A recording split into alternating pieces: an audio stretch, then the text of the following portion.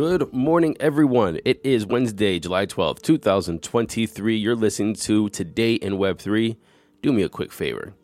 Open up your app, whatever app you're listening to this on. If it's Spotify, you'll see that you can hit 5 stars. Give us a 5-star rating. If you're on Apple Podcasts on your desktop or on your phone, please open that up. Scroll down to write a review, hit 5 stars, and leave us a nice comment. Say something like, "This is the best place for daily crypto news." I told you we might change the name, so leave the Today in Web3 off of it. We might change the name to be a little more relevant to what we do. And also, remember, you can always reach out to me at bookings@todayinweb3.com until we change the name. Anyway, let's get into today's crypto news. If you guys remember earlier this week, we spoke about the $125 million hack, one of the biggest hacks in crypto history. They drained cross-chain bridge multi-chain from multiple cryptocurrencies and stable coins. Well, yesterday, another $103 million in crypto was moved to various blockchain addresses from multi-chain. Now, the first one looks like a bad actor. The second one looks like an inside job, according to Chainalysis, which they believe that their exploit might have resulted in compromised administer keys, which, by the way, we missed this news, the disappearance of their CEO, Zhao Jun, and that happened in late May. So Chainalysis said, while it's possible that the keys were taken by an external hacker, many security experts and other analysts think that this exploit could be an inside job or a rug pull due to the recent issues suffered by multi-chain. Now I know what you're thinking. With all these hacks, crypto is a scam. We just have to trust the banks. And I want to say shout out to JJR, Jeff John Roberts, putting this on my radar. The New York Times reported that Bank of America was just fined $150 million over junk fees. And let's just go into that framing of junk fees in a little bit. First, what did they do? The Bank of America withheld promised perks from some of its credit card customers. Basically, if you're using your credit card, they would give you a perk to use it. Either it's a cash back or gifts or flyer miles or something like that. They withheld those. They double charged overdraft fees. Okay, so that's a big one too.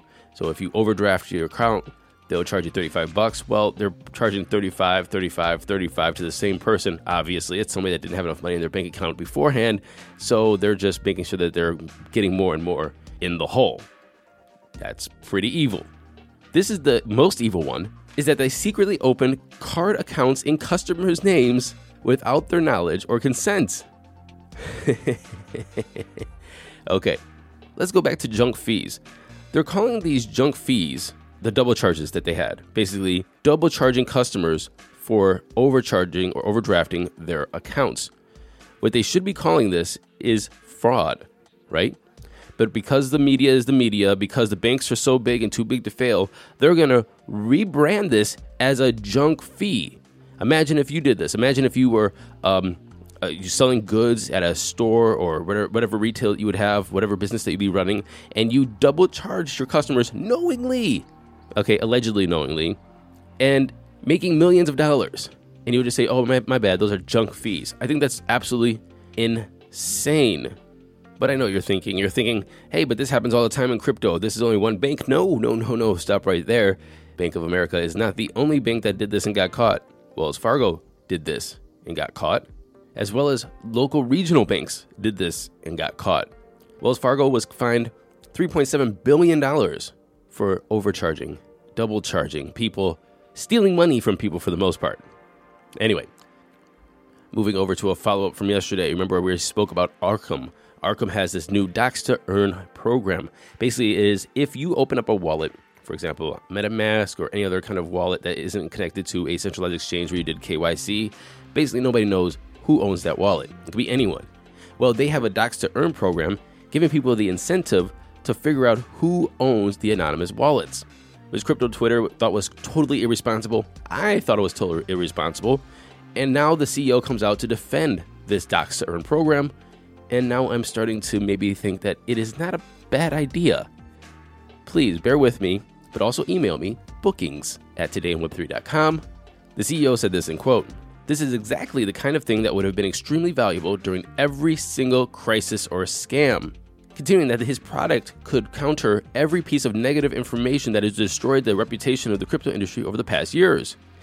Arkham basically focuses on analyzing strictly publicly available information to then make connections about what sort of entities own which popular wallets.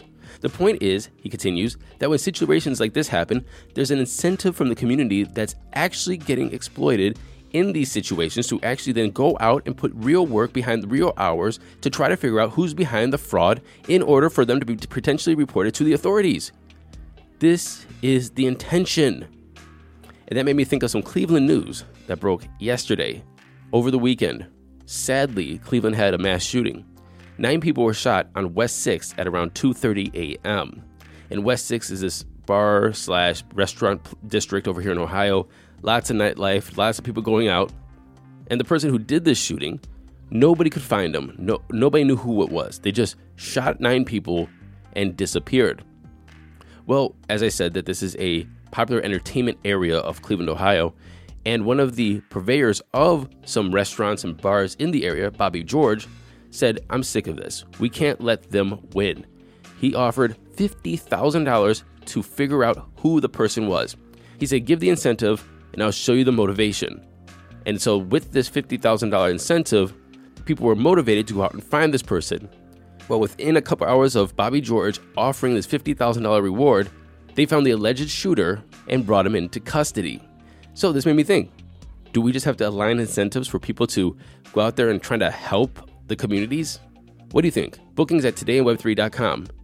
Is Docs to Earn actually a good program to help us figure out what the hell's going on in this crypto space, to stop all the scams, to stop all these rug pulls, to stop all this fraud?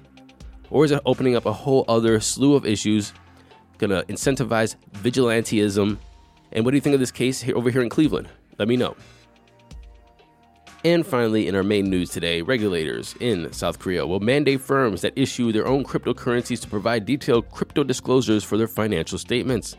The disclosures must include a range of information, including the amount of characteristics of their crypto tokens, their business models, and their internal accounting practices concerning the sale of cryptocurrencies and associated profits.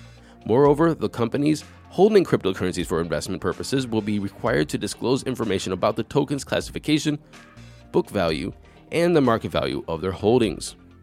Speaking of market value, let's take a look at those crypto prices. Here comes the money. Here we go. Money talk. And the time is 9:51 a.m. Eastern Standard Time. We have some good news coming out of the Fed.